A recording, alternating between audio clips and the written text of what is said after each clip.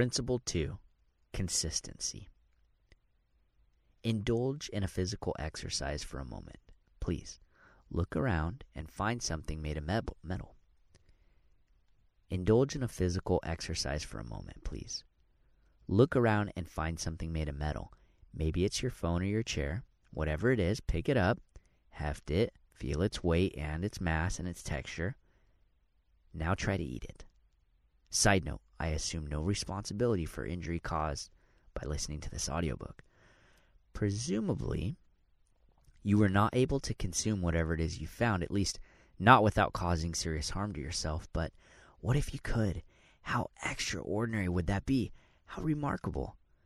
Imagine, if you would, 18 bicycles piled up in front of you. Move your eyes to where the height of that pile would be. Now, add 15 shopping carts. Keep adding.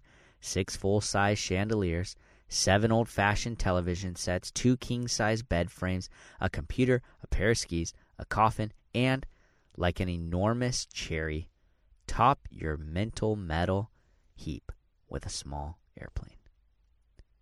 Imagine the enormity of this pile. Imagine its weight, 18,000 pounds to be exact. And now imagine eating everything in that pile. It seems impossible, but this is exactly what one man did. Monsieur Mangatou, also known as Mr. Eats-All, personally consumed every last bit of metal described above. Most people find it difficult to even fathom how this could be possible. As is frequently the case, however, the mystery of the remarkable is often quite simple. The truth is that every human can eat metal. Humans eat indigestible material all the time. In fact, our health requires it. Think about fiber. But even if this is the case, how could such a massive quantity of metal be consumed? The way you eat 18,000 pounds of metal is the same way you eat an elephant, one bite at a time. It's the same way Michelangelo painted miles of masterpiece on the ceiling of the Sistine Chapel, 1 inch at a time. As a young man, the Monsieur started carrying tiny metal clippers everywhere he went. At meals, he would snip off minuscule pieces of screws and other metal fragments he carried in his pockets. He ate about 10 ounces at every meal and sometimes enjoyed a tasty steel snack in between. He did this every single day, consistently throughout his entire lifetime. Frankly, it's not possible to eat 18,000 pounds of metal in any period less than an entire lifetime. The entire feat hinged completely on the principle of consistency. To watch Monsieur Mangatou eat metal with one meal would be interesting, but not inconceivable. But when the principle of consistency is applied, that one small action gains the power to produce a feat so remarkable that it will likely never occur again in all of human existence. If you wish to realize your full potential and become number one, you must master consistency for 2 reasons. First, it's the only way to unlock your true potential over time. Second, it will enable you to perform at your absolute best 100% of the time. Part 1. Unlocking your true potential over time. It's 5:45 a.m. on January 1st. You're bright-eyed, bushy-tailed, and dressed in your workout clothes. You toss the Cocoa Puffs in the trash. That's the garbage you used to eat. From now on, it's green kale smoothies and juice every morning. You pull out your phone and cue up audiobook number 1 of 52 you will listen to this year. Before you head out the door for your run, you jot down your life goals and gratitudes, a practice you will employ every day. You glance at your freshly made to-do list and remember to stop at the bank on your run and make the first of many deposits into your savings and investing account. This is the year of phenomenal personal growth. You go to bed at the end of the day satisfied and content. You hit every single goal today. You feel amazing. At this pace, by year's end, you will be fitter, better read, better organized, more accomplished, and more financially secure than 99.99% of the population. You will be a top 1% performer. You drift off to sleep. It's 6:15 a.m. on January 2nd, the same year. You had to snooze a little because your body wasn't quite ready for the sleep deprivation you dumped on it the day before, but that's okay. You'll just jog faster. Jeez, 20 degrees outside. It's freezing. Maybe just a couple push-ups inside will do. Well, Now you're running late and don't have time to make a kale smoothie, but honestly, it was kind of nasty anyway. So you opt for a healthy cereal like Raisin Bran Crunch. You pull out your phone to do your goals and gratitudes, but get distracted by social media. While scrolling Instagram, an ad pops up for those shoes you've been wanting. They're on sale. I mean, in the grand scheme of things, one purchase isn't going to financially ruin you, so you buy them and rush out. Finally, the day is over and you go to bed feeling the opposite of how you felt the day before. Lying in bed, you also remember you forgot to make your gratitude and goals list, but now it's dark and you're tired. You can just do it tomorrow. You wake up on January 3rd and return to living and behaving the same way you did before you decided to radically change your life for the better. Throughout the year, you have recalibration days that look similar to January 1st, but for the most part, nothing in your life is radically better, and you definitely are not dominating in every aspect of your life like you planned. Some variation of this narrative probably sounds familiar to 99% of people throughout the world. Most people desire to live a radically better life than they are currently living, but can't seem to make the changes necessary to do so. Why are so many people only able to make grand aspirational grabs at greatness instead of consistently living it? Reflecting on his career and success, billionaire Bill Gates explained why so many failed to achieve their true potential. Quoting, "Most people overestimate what they can do in a year and underestimate what they can do in 10. End quote.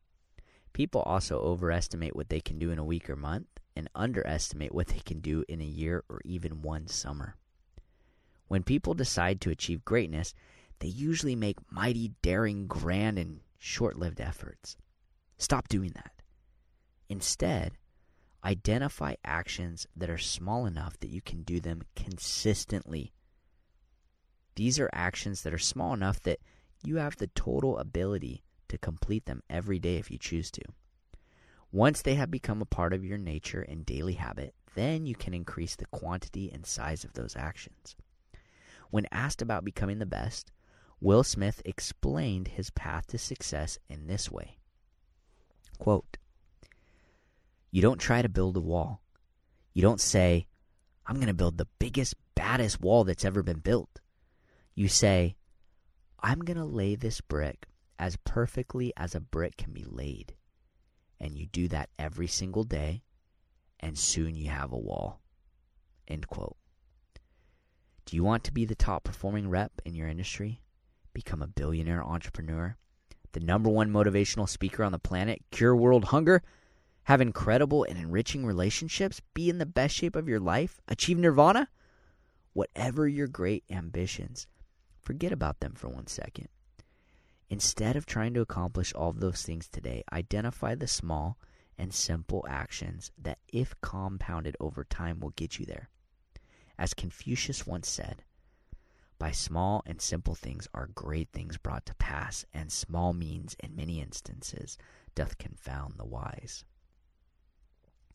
Consistency gives you the power to unlock your true potential over time. Consider this list of things you can do and become, all of which take less than a decade to accomplish. Doctor, pilot, successful business owner, published author, parent of a large family, company executive, PhD in anything, owner of a prestigious law firm, champion bodybuilder, Ivy League MBA, Ivy League professor, professional musician, licensed inventor, 1,000 other absolutely remarkable accomplishments. This is why Chinese billionaire entrepreneur Jack Ma says, quote, "When you have not accomplished anything by the time you are 35, no one will pity you." End quote. You may have had plenty of time to become someone incredible and accomplish incredible things. You just didn't act consistently enough to do so. Work and consistency are the two gatekeepers of the realm of top 1% performance. Hustle alone is not enough. You need to hustle consistently. There are many who work their guts out who never make it simply because they do not operate in harmony with this principle. When you sprinkle consistency into your broth of action, you have the recipe for unimaginable achievement. The truth is, Most of life's greatest accomplishments cannot be achieved without consistent action over time. Imagine for a moment you are standing at the bottom of a great staircase. It's incredibly long and high, but you can still see the top. The steps are small and easy to climb, but there's one catch. If you stop moving, the staircase immediately becomes a slide. Your goal is to reach the top. You begin ascending. Little by little, step by step, you climb. You're making progress towards the top. But eventually the steps become too monotonous, too tedious, too slow. So, you start sprinting as fast as you can. Eventually you get tired of running upstairs and stop to catch your breath. However, the moment you do, each step you've already taken flattens and the whole staircase turns into one steep slope. You slide all the way back down to the bottom. The stairs then reappear and you must start again.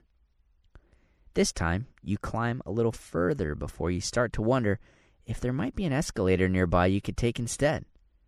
You stop to look and once again you slide all the way back down to the bottom. The stairs again reappear and you start for a third time. This process repeats itself over and over and over again. Each time you climb a little further, but each time you find some reason to stop stepping and you slide back down. This is how most people progress in the different dimensions of their lives.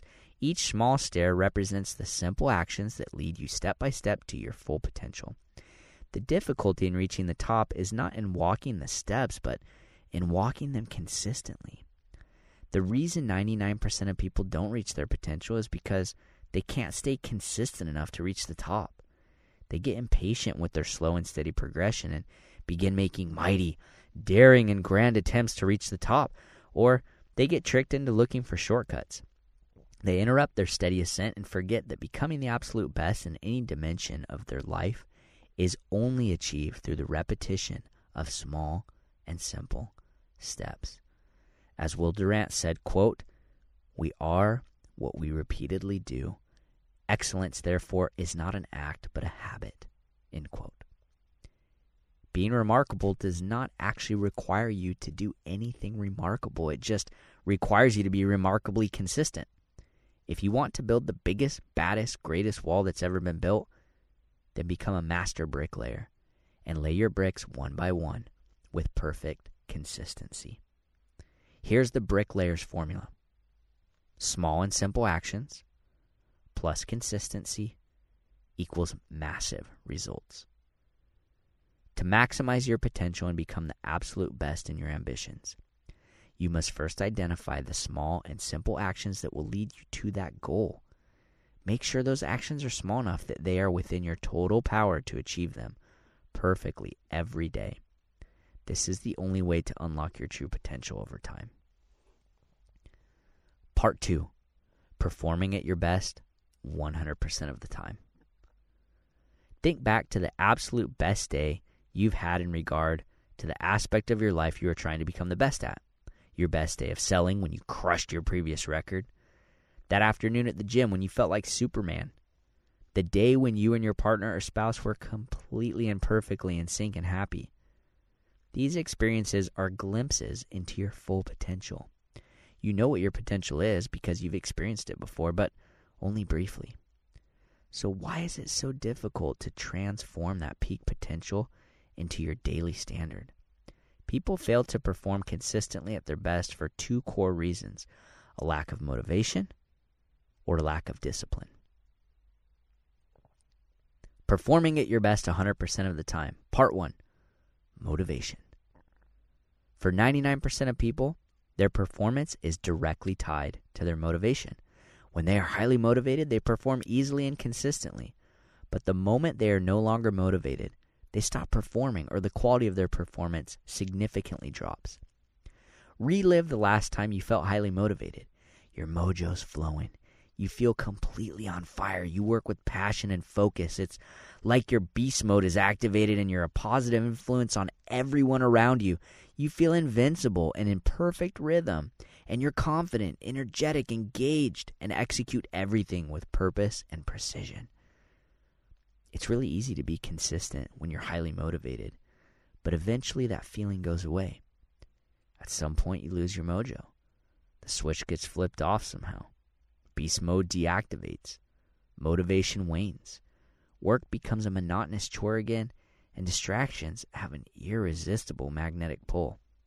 You become negative, and as you do, your insecurities and exhaustion surface, and you cycle back down to normal levels of energy and excitement, or possibly even dip into a performance lull. And with all of these things pulling you down, you break your chain of consistency and destroy the compounding effect of those small and simple actions that were building you towards greatness. It's clear that consistent performance flows naturally from consistent motivation. So how do you stay highly motivated all the time? The answer is you can't.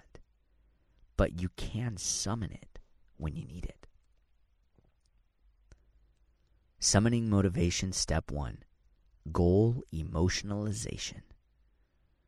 The hammer is a tool whose innovation dates back to the origins of humanity. Over the thousands of years of its existence, it's remained largely unchanged. The hammer is simple but effective, as long as it's used properly. In the hands of a toddler, a hammer is totally useless, even destructive. In the hands of a master carpenter, however, it can build practically anything. A simple tool also exists for staying motivated and executing consistently. They're called goals. That's right, goals. Like those monotonously spouted off every day at sales meetings around the world. The same goals that you anxiously jot down somewhere or review when you realize you're off track in some area of your life, and the same goals you set every year on December 31st. Like the unchanging hammer, the tool for consistent performance is simple and immortal. Goals are so simple and familiar, in fact, that most disregard them and seek for a more complex solution. But every top performer will affirm that setting and accomplishing goals is the way they remain consistent. So how do top 1%ers use goals differently than everybody else that allows them to summon motivation when they need it? The reason goals fail to help most people perform consistently is because most people only set goals and don't go any further with them.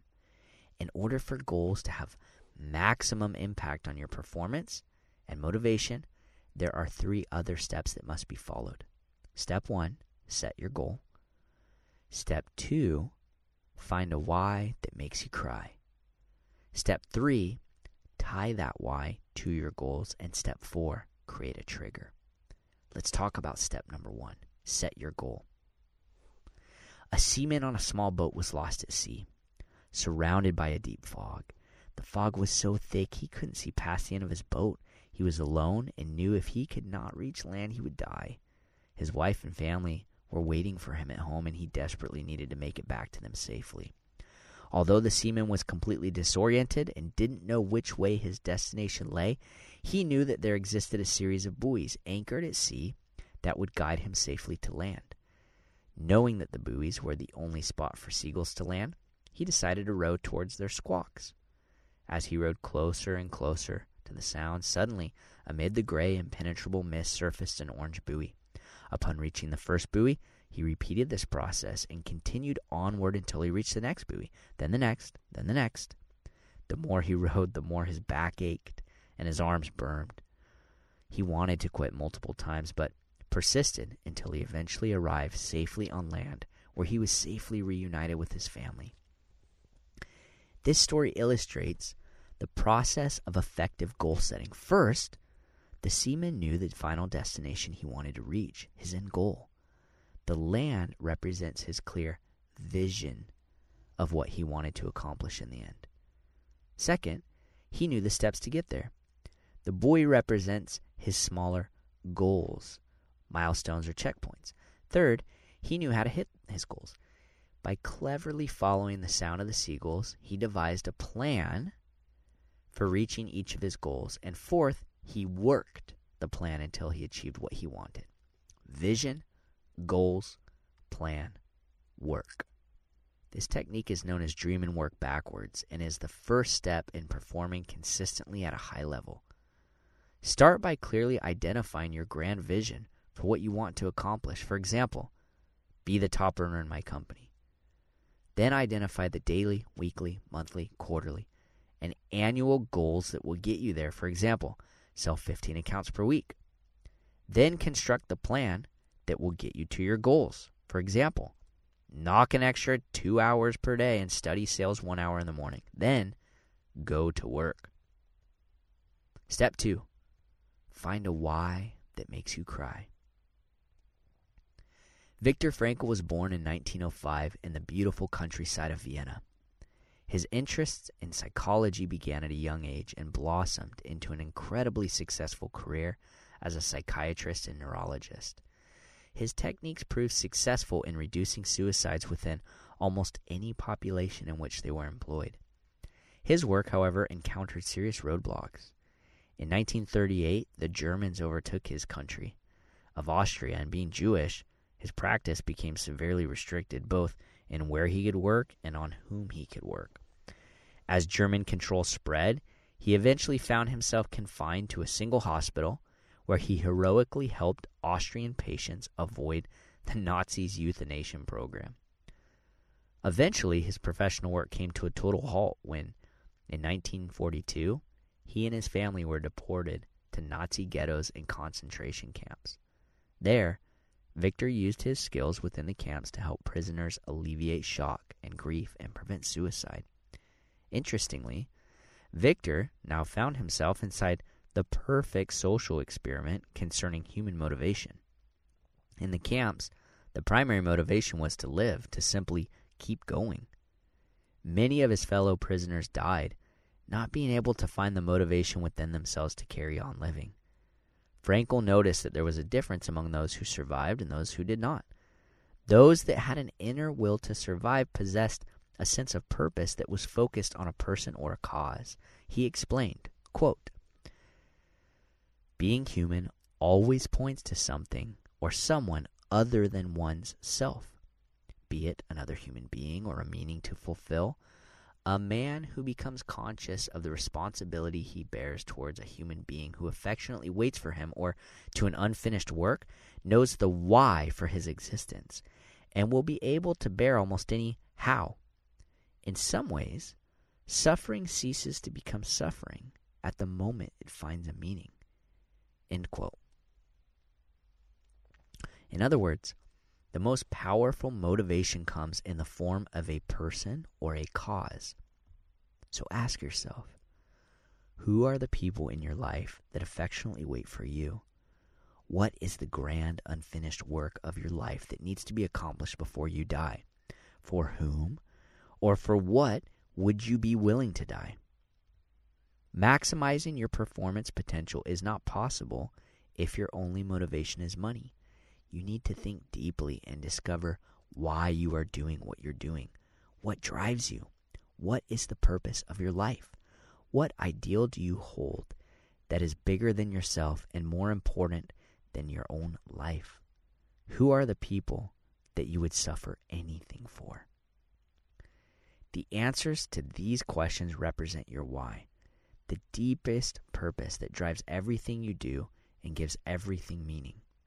It is that one thing that motivates you so deeply that just thinking about it gets your heart pumping and your neurons firing.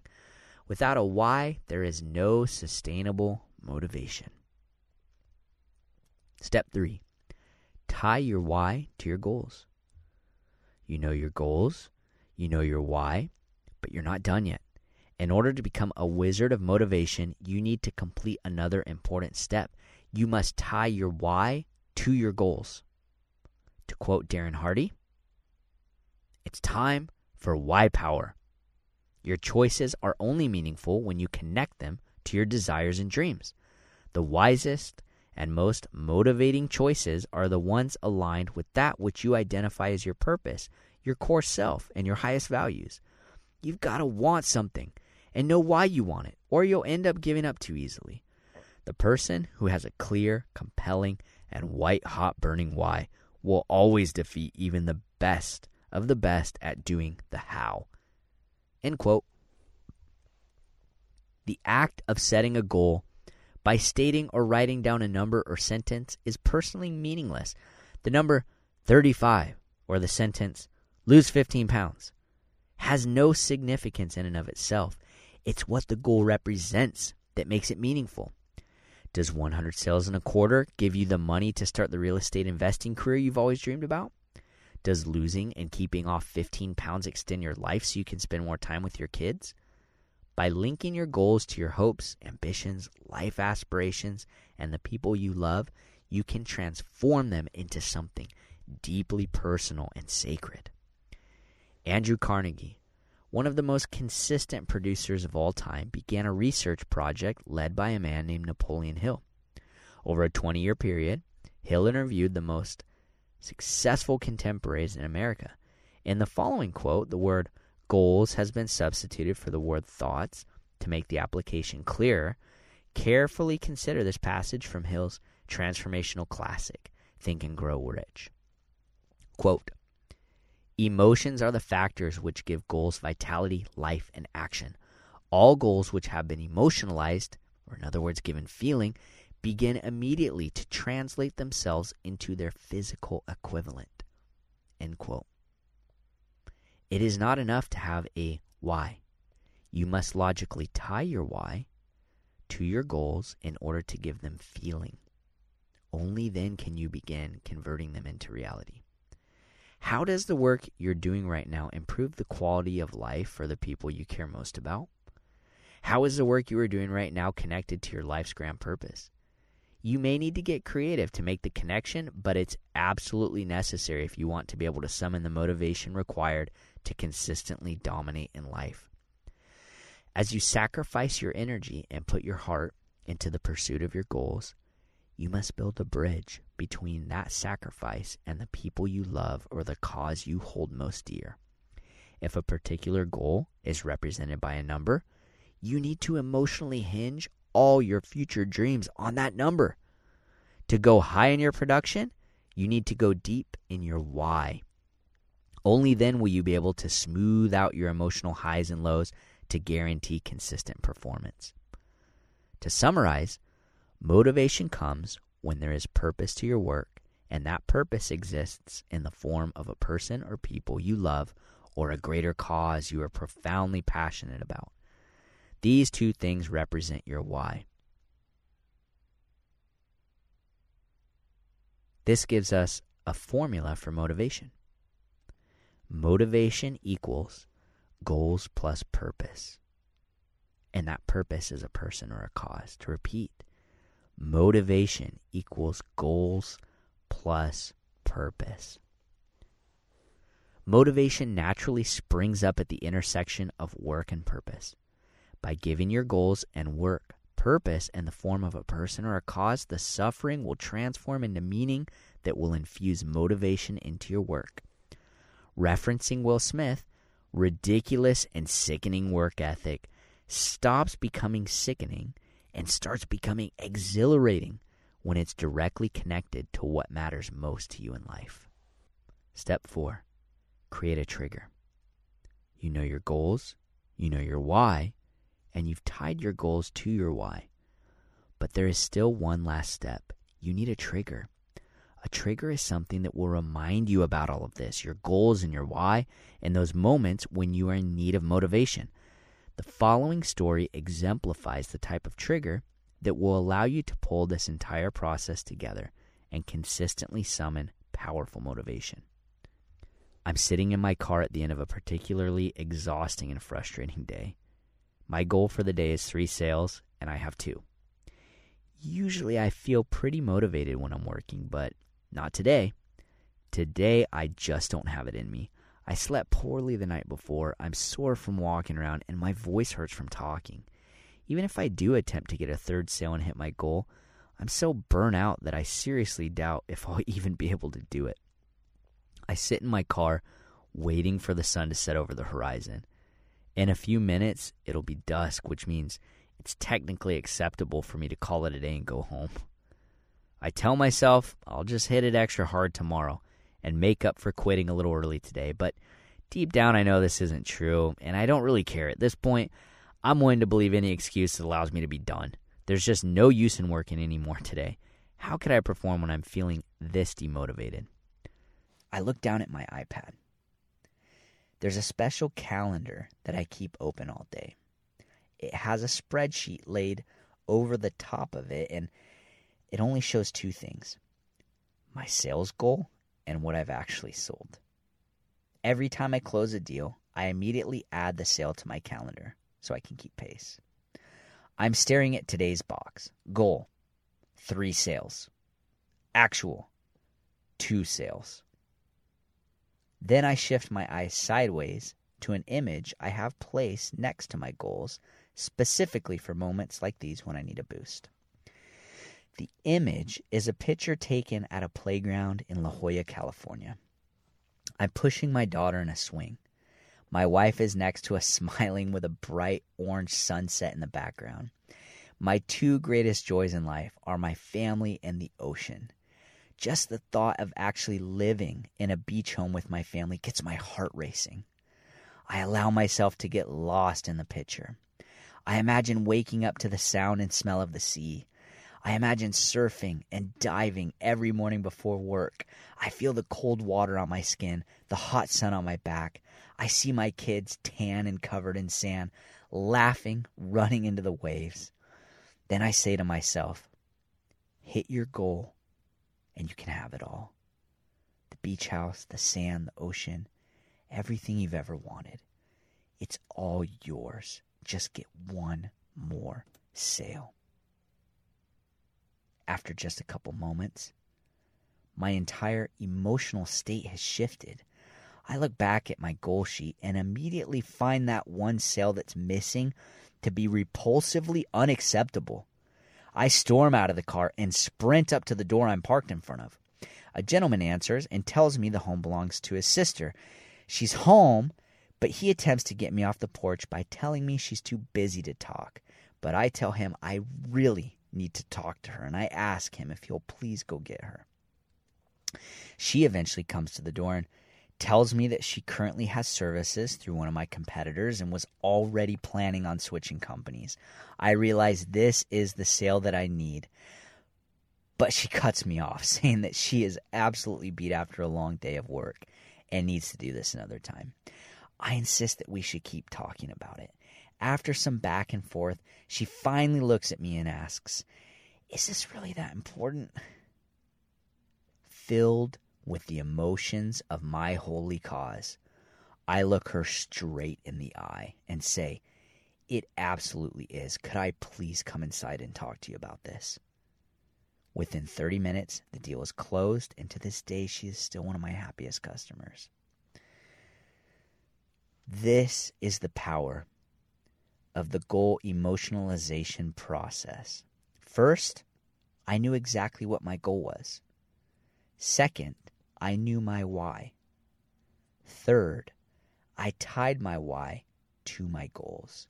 And fourth, I created a trigger that, like a volcano, erupted motivation within me. Had I not used my why to emotionally charge myself, one of 3 things would have happened that day. I would have quit and gone home without hitting my goal. The man that answered the door would have successfully deterred me. Or I would have allowed the woman to reduce the sale to an unlikely follow-up at some later date. All 3 of those outcomes would have robbed me of my potential because they would have broken my chain of consistency.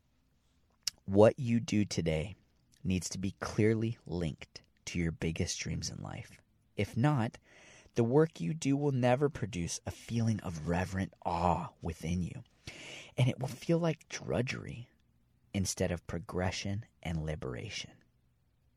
To quote Simon Sinek, working hard for something we don't care about is called stress.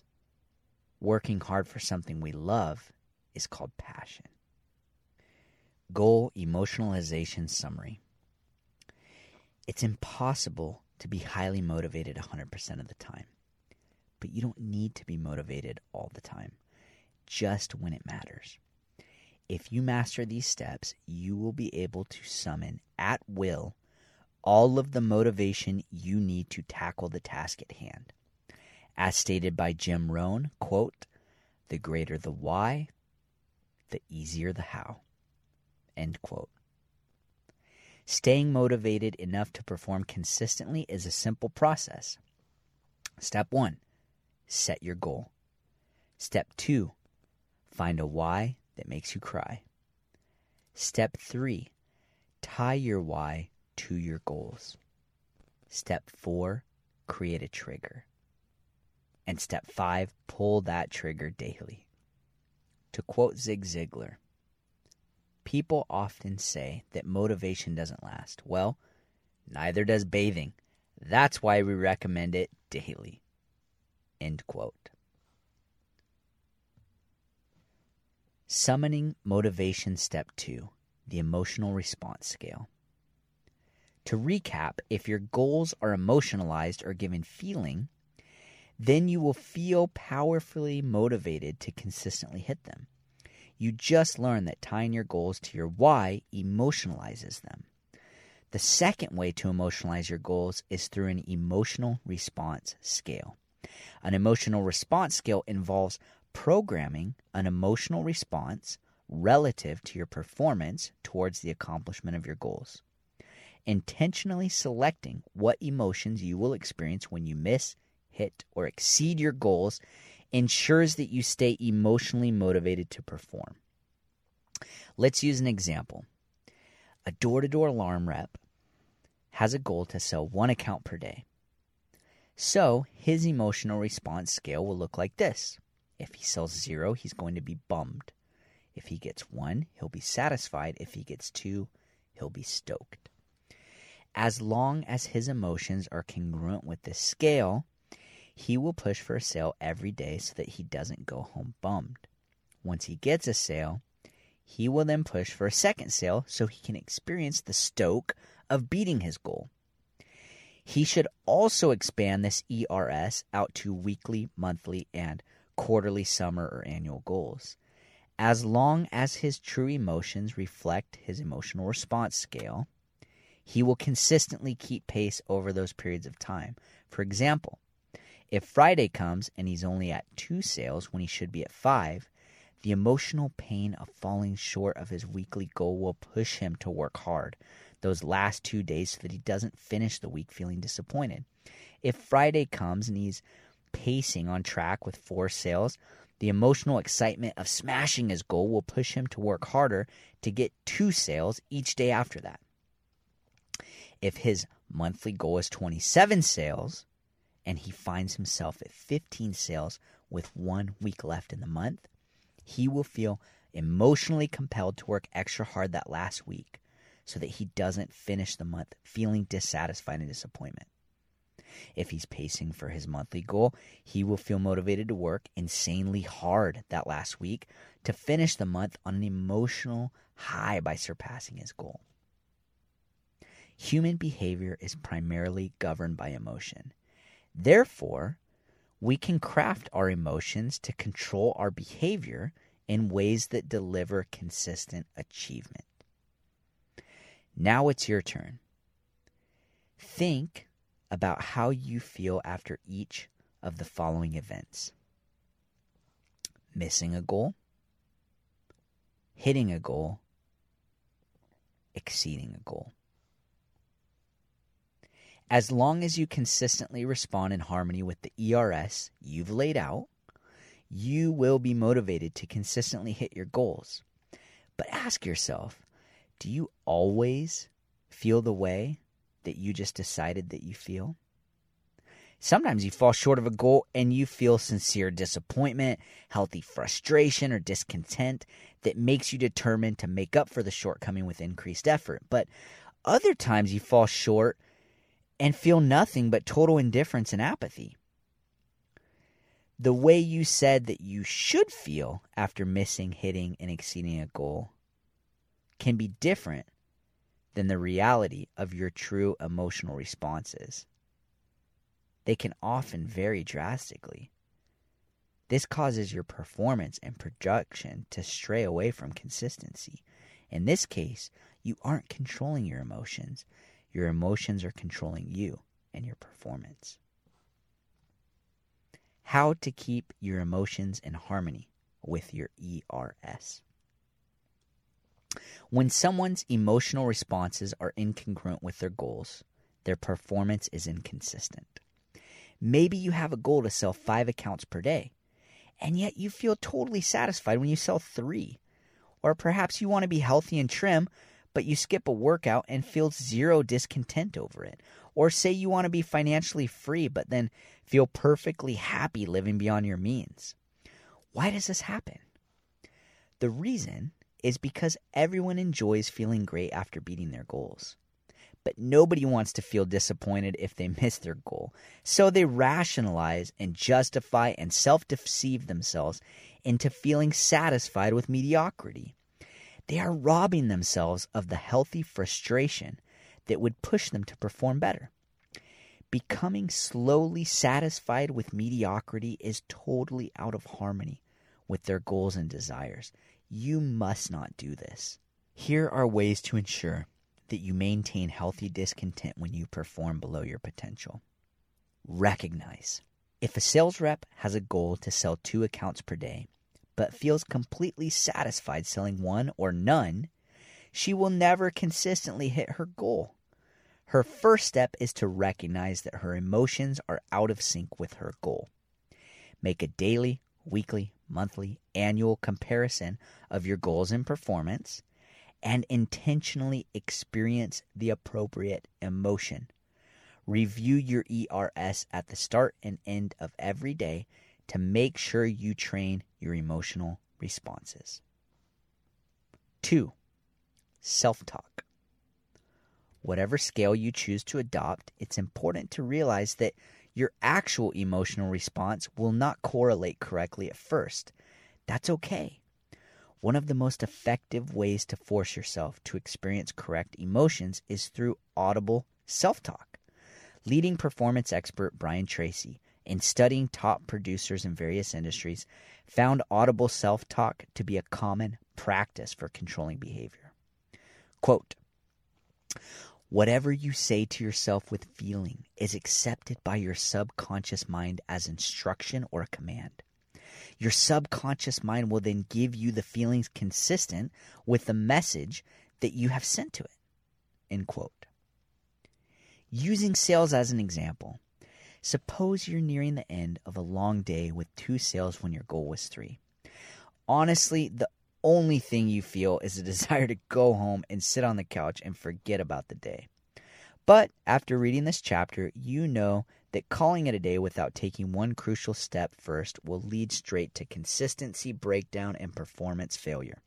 So, you take a deep breath, flip down the mirror on your car visor, look into your own eyes and say aloud, "I fell short of my goal today. That's not okay. That's totally unacceptable. I feel disappointed. I could have done better but chose not to. If I do what I just did today every day, I will never achieve my dreams and aspirations." Then you let the emotional sting set in for a minute. You will be filled with healthy discontent and a commitment to finish the day strong and do better the next day. Now let's say you come home after a long day with 4 sales when your goal was 3. Once again, all you want to do is go home and relax on the couch. But remembering this chapter, you know that forgetting to experience the right emotions will lead to consistency breakdown and eventually performance failure. You need to congratulate yourself. So you flip down the mirror on your car visor, look into your own eyes, and say aloud, "I crushed it today. That's awesome. More than awesome. It's phenomenal. I feel stoked and energized. The decision not to quit until I hit my goals was the right choice. If I do what I just did every day, I will be on the fast track to achieving my goals and aspirations." Then you let the emotional elation set in for a moment. Do this, and you will create for yourself powerful incentives to perform consistently every single day. Step 3 to ensuring that your emotional responses correlate to your ERS. Ignore outside influences.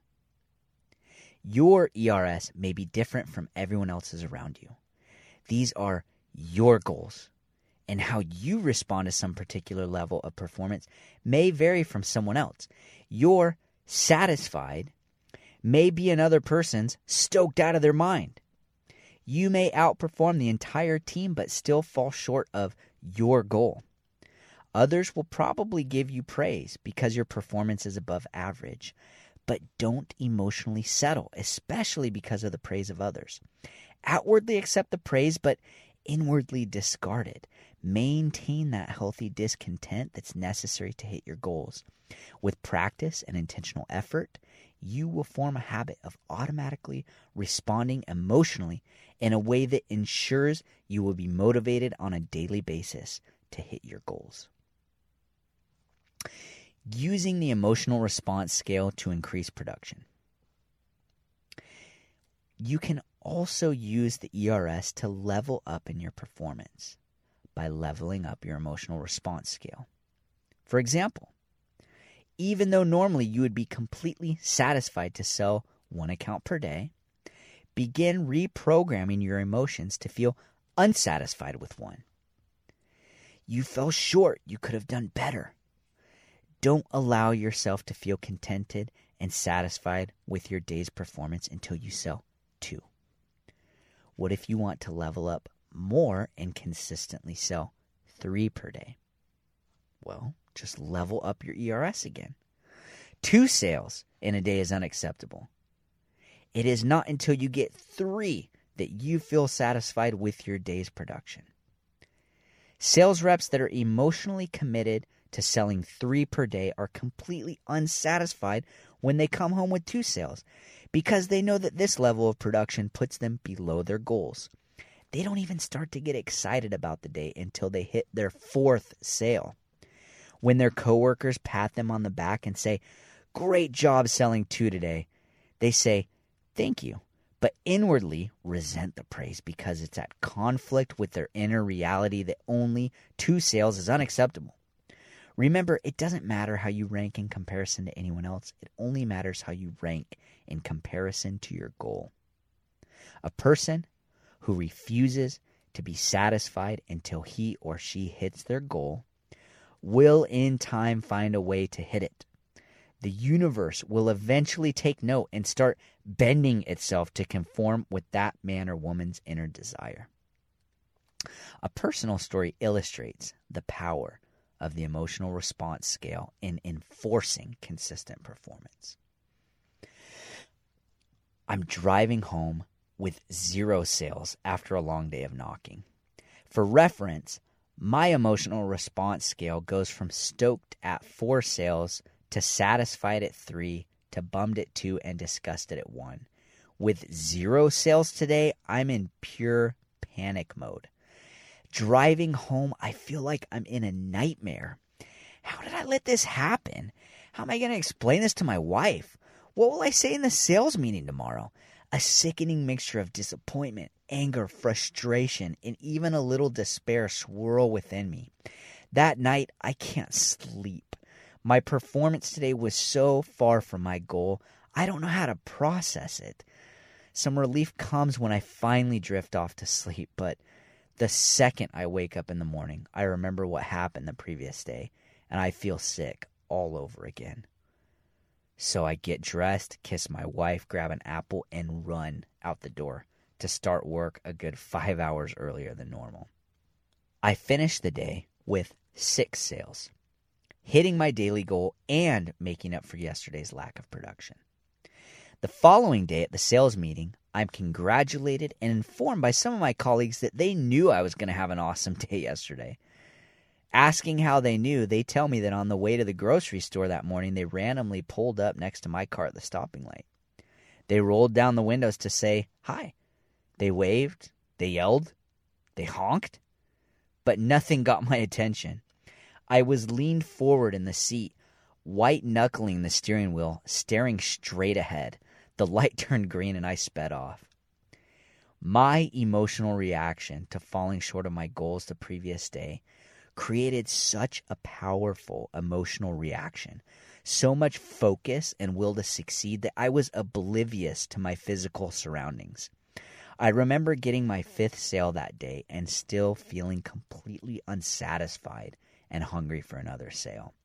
My emotional drive forced me to keep my performance consistent with my goals. Using the emotional response scale to crush complacency.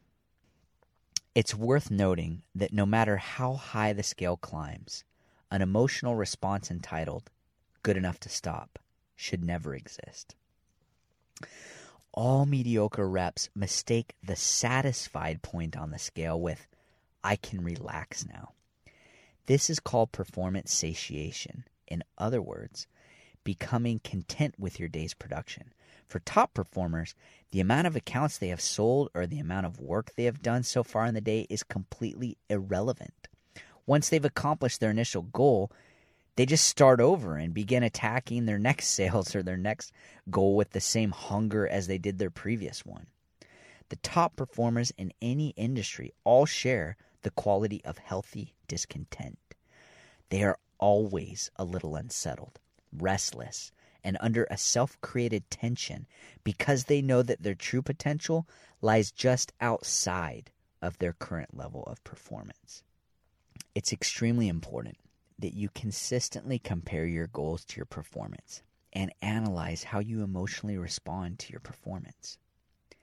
If you are not paying attention, you can slip backwards and become completely satisfied even when you don't hit your goal. Because, as has already been explained, in a subconscious attempt to avoid the negative emotions associated with failing, we lie to ourselves with things like, "I'll just hit it hard tomorrow." This is a habit of inconsistent and mediocre performers. It's tempting to mislead ourselves with justification and excuses. However, people who embody the principle of consistency do not allow themselves to fall into this trap. They fight mentally and emotionally to prevent it. Becoming satisfied with falling below your goals is performance and growth death. You need to slap yourself across the face, dunk your head in a bucket of cold water, and wake up. Emotional complacency is a lethal threat to your success and the greatest destroyer of consistency. It is never okay to fall short of a goal without experiencing your chosen emotion. Motivation summary. To maximize your human potential and become the best in your field, industry, or company, you need to harness the power of consistency. Staying motivated is the easiest way to stay consistent, and motivation is tied to emotions. By tying your why to your goals and creating a trigger, you can summon powerful emotions to create motivation whenever you need it. By creating and enforcing an emotional response scale, you can increase your performance, stave off complacency and procrastination, and create powerful incentives to keep your production consistent. Now that you understand the source of motivation and how to draw it, I want you to forget about it. Pretend motivation does not exist. Assume that you will never experience innate motivation again in your life. Now what? Is it still possible to execute with perfect consistency? Performing at your best 100% of the time. Part 2, discipline. Quote, "It was a night when London was ringed and stabbed with fire. They came just after dark, and somehow you could sense from the quick, bitter firing of the guns that there was to be no monkey business tonight. Shortly after the sirens wailed, you could hear the Germans grinding overhead. In my room, with its black curtains drawn across the windows, you could feel the shake from the guns. You could hear the boom, crump, crump, crump, crump of heavy bombs at their work of tearing buildings apart. They were not too far away. About every 2 minutes, a new wave of planes would be over. The motor seemed to grind rather than roar, and to have an angry pulsation like a bee buzzing in blind fury. Into the dark, shadowed spaces below us, while we watched, whole batches of incendiary bombs fell. We saw 24 go off in 2 seconds. They flashed terrifically, then quickly simmered down to pinpoints of dazzling white, burning ferociously. Flames seemed to whip hundreds of feet into the air. Pinkish white smoke ballooned upwards in great clouds. I shall always remember above all the other things in my life that one single view of London, stabbed with great fires, shaken by explosions, its dark regions along the Thames River sparkling with the pinpoints of white-hot bombs, all of it roofed over with a ceiling of pink that held bursting bombshells, balloons, flares, and the grind of vicious engines." End quote. This eyewitness account of the London bombings depicts the situation in which Sir Winston Churchill found himself immediately following his election of Prime Minister. He was ill-equipped and unprepared to confront the most fearful tyrant this world has ever known. For many British citizens, the only emotions they felt were hopelessness, fear, and despair. But for Winston, his emotional reaction to the reality of their dire situation was of no consequence compared to his resolve for action. He knew what needed to be done and didn't need motivation to do it. Winston was famously quoted as saying, "Sometimes doing your best is not enough. Sometimes you must do what is required." End quote. Whatever his best may have been in that situation was now irrelevant. He knew what was required to face the German monster head-to-head. When Winston was asked what the goal was, he was crystal clear. Victory. Victory at all costs. Victory in spite of terror. Victory however long and hard the road may be. End quote. But Winston not only knew the goal, he knew the process to get there. Quote, "What is our policy? It is to wage war by sea, land, and air with all our might and with all the strength that God can give us." End quote. He was disciplined and committed, and by rallying strength from supporting nations, he was able to accomplish the impossible. Winston found himself in a situation where he had no choice but to accomplish his goal. A lack of motivation or resources was no excuse for non-performance because the options were clear. Either Britain would accomplish her goal or die as a nation. What can we glean from this story? The discipline necessary to execute with perfect consistency requires you to view the accomplishment of your goals as a requirement for survival. You do what is necessary or you die. It doesn't matter how motivated you feel or what you feel at all. You do what needs to be done, even if what needs to be done is beyond your capacity. Do it anyway. Turn your goal into a requirement. People ask so frequently how to stay motivated, but what they are really asking is how to consistently perform at their best. Their question falsely assumes that motivation is needed to do that. The truth is that you can consistently perform at your best even if motivation and emotion are permanently taken from you. Discipline is the consistency safety net that will ensure you always perform no matter your emotional state. Many top performers find motivation to be too transient and unreliable. Your moods will waver, your motivation will fluctuate, and your personal opinion of your best will subjectively morph. You may welcome motivation when it decides to show up, but you must build your mansion of success on the bedrock of discipline. Like Winston Churchill outlining his path to victory, you must identify the actions and processes that will predictably lead you to your goals.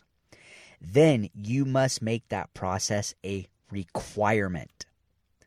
By setting a standard that is objective, you have a fixed war cry that does not waver and a process that you've committed to with a do-or-die fervor. You are deaf to excuses. Use logic to identify a process, then use discipline to accomplish that process every day. Process versus motivation. The steps for achieving consistent performance without motivation is simple. Step 1, set your goal.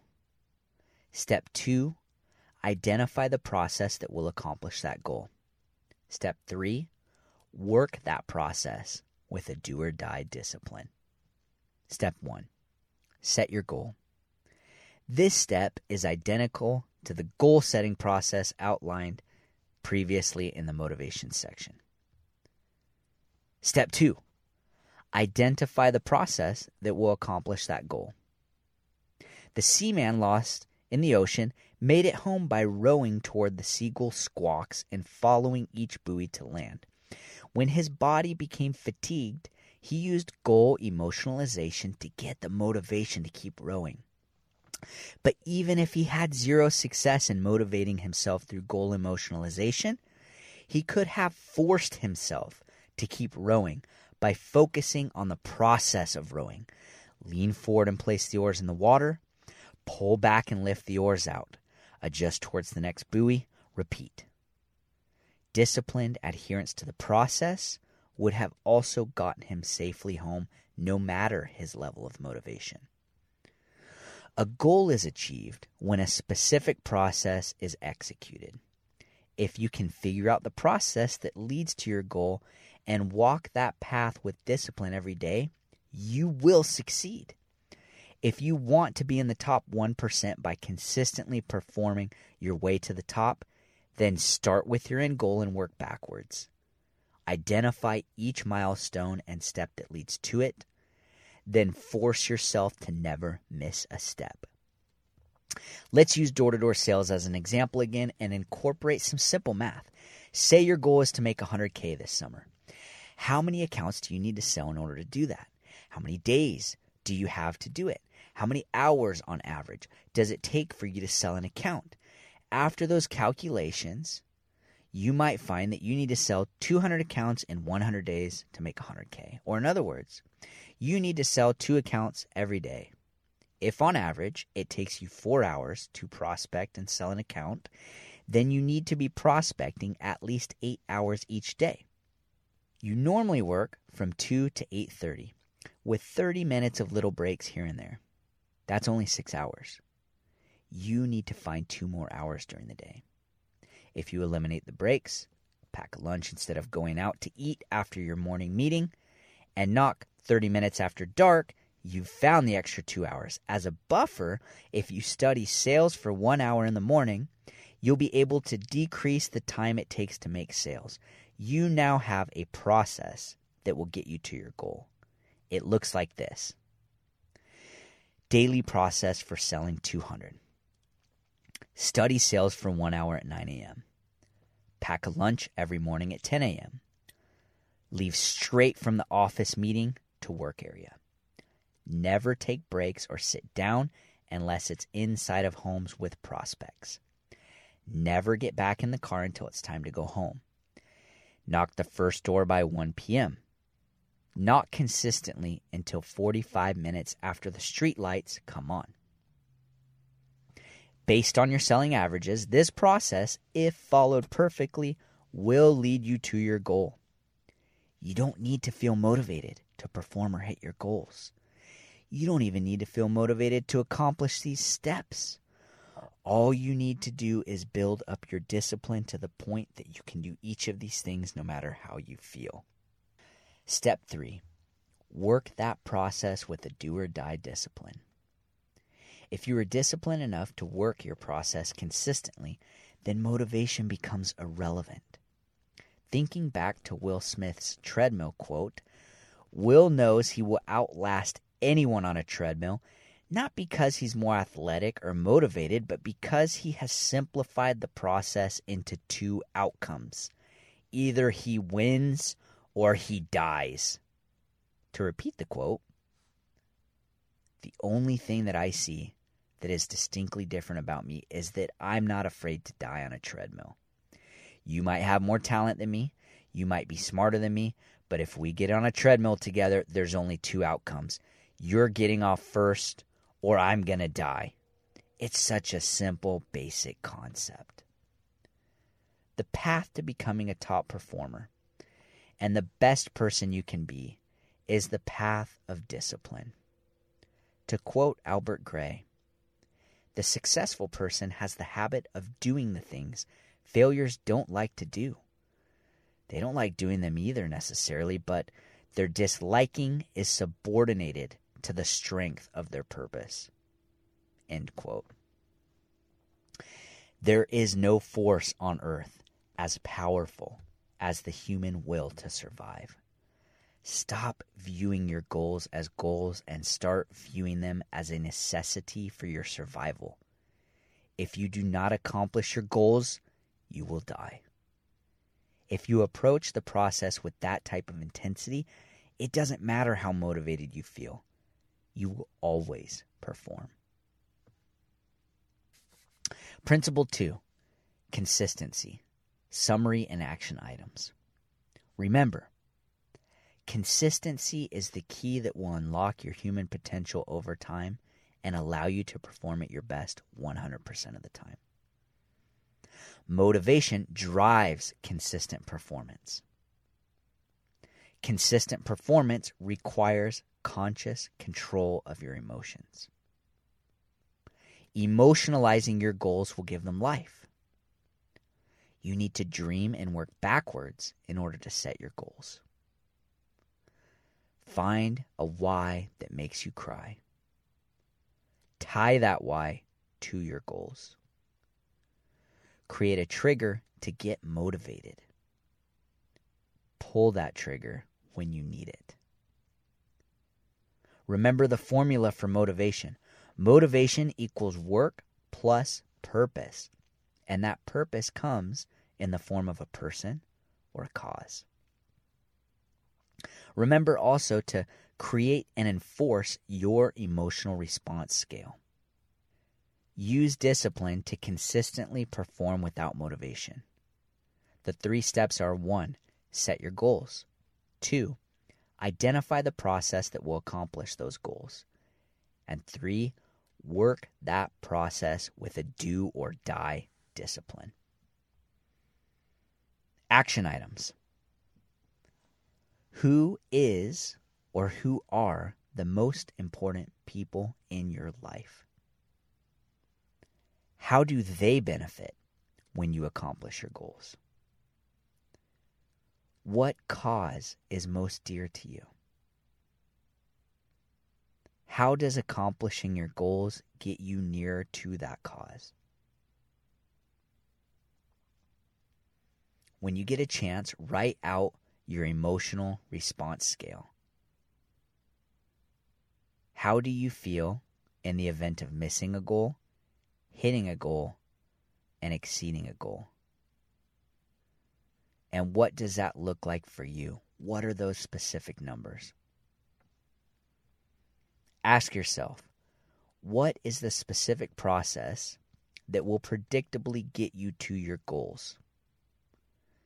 How will you ensure that you follow that process even when you feel unmotivated to do so? Recommended reading: The Compound Effect by Darren Hardy. Start with Why by Simon Sinek. Goals: How to Get Everything You Want Faster Than You Ever Thought Possible by Brian Tracy. The Greatest Salesman in the World by Og Mandino. Scrolls 5, 6, and 9. The 7 Habits of Highly Effective People by Dr. Stephen Covey, specifically the chapter on roles and goals. The Power of Starting Something Stupid by Richie Norton, specifically the chapter Live to Start. Think and Grow Rich by Napoleon Hill, the chapter on goal emotionalization.